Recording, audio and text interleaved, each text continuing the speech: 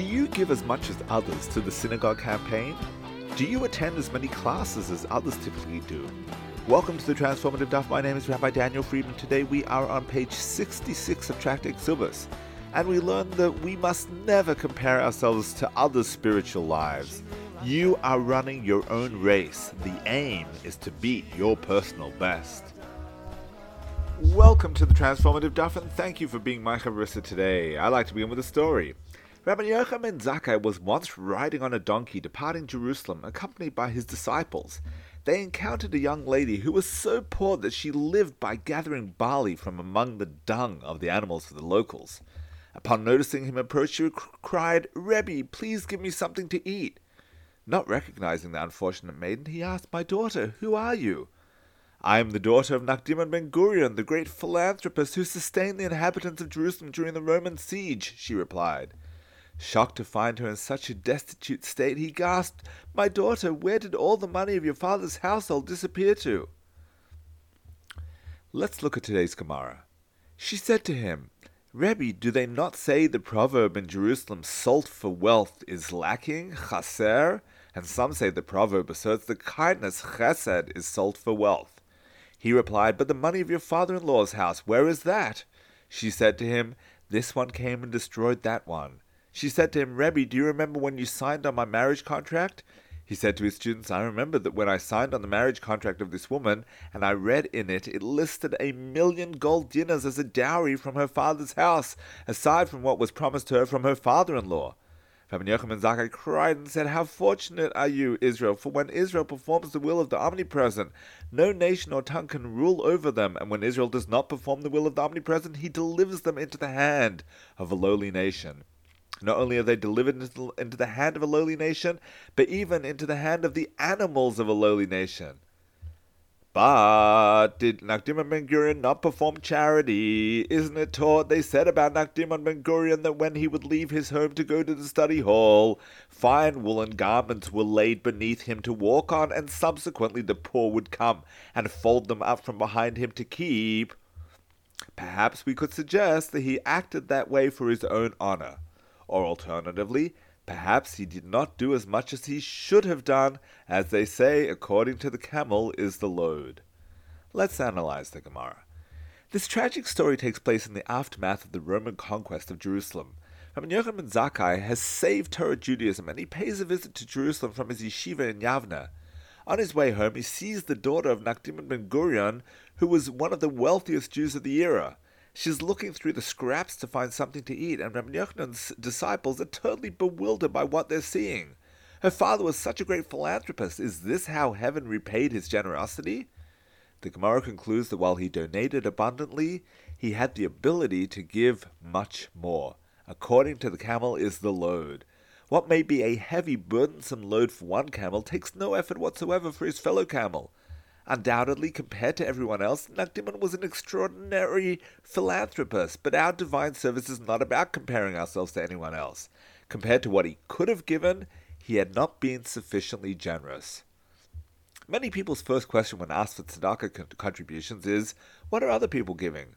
And they're proud if they're able to match other top givers. Nachman ben Gurion not only matched other top givers, but he was always on the top of the organizational dinner and synagogue capital campaign lists. But that wasn't good enough. True, he was one of the top givers, but even those magnificent contributions were just a proverbial drop in the bucket. When his fellow Jerusalemites were suffering, he should have given it until it hurt. Nachman may have been proud of the fact that he was the biggest contributor, but he had much greater capacity to give. In life, there's only one person in your race, you. Once you start comparing yourself to others, you're going to run a different race than the Almighty intended for you. As challenging as it may sound, $100 that one person gives to the campaign may be a more generous donation than the larger dollar figure of his neighbor. It all depends how much effort each has had to expend to earn and part with their money. And the same is true of all mitzvahs. Never compare yourself to anyone else. It doesn't matter how often your neighbor is attending minyan or going to a shir. He's not running your race. It doesn't matter how many Shabbos guests he's inviting or how many times he's returned your simcha invitation. He's not running your race. Nachman's daughter understood this.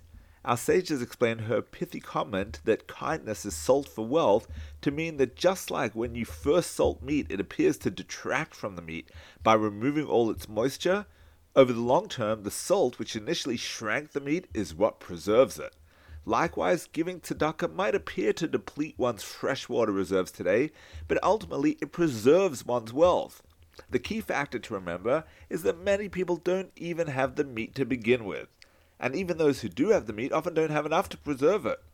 Nakdimon was unable to preserve his assets because he failed to add sufficient salt. Instead of parting with his tzedakah in a timely manner, he thought the meat would stay forever moist. Heaven has endowed each of us with specific blessings. If you've been blessed with a sharp mind, your preservation salt is to learn more Torah. If you've been blessed with great emotional IQ, your preservation salt is constantly to seek ways to help others and make them feel special.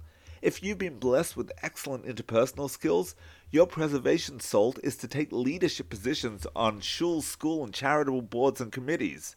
The great Hasidic master Reb Zusha Vanipoli famously related, "After 120, when I reached the heavenly court, they won't ask me, why weren't you as great as Avraham Avinu? Why weren't you as great as Moshe Rabbeinu? No, they will ask me, why weren't you as great as Zusha?" Your neighbor's commitment level doesn't make any difference to your service of heaven. There is only one person running your race, you, and only you know if you're running your personal best. May you merit never looking over your shoulder at anyone else and running your best race throughout life. Wishing you a transformative day.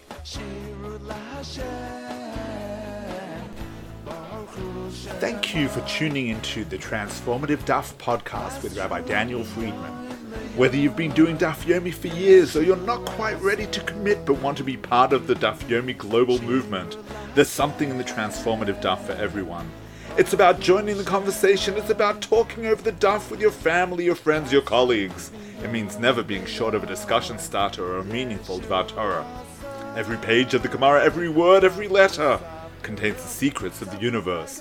To achieving a life of simcha and purpose, transform your life today.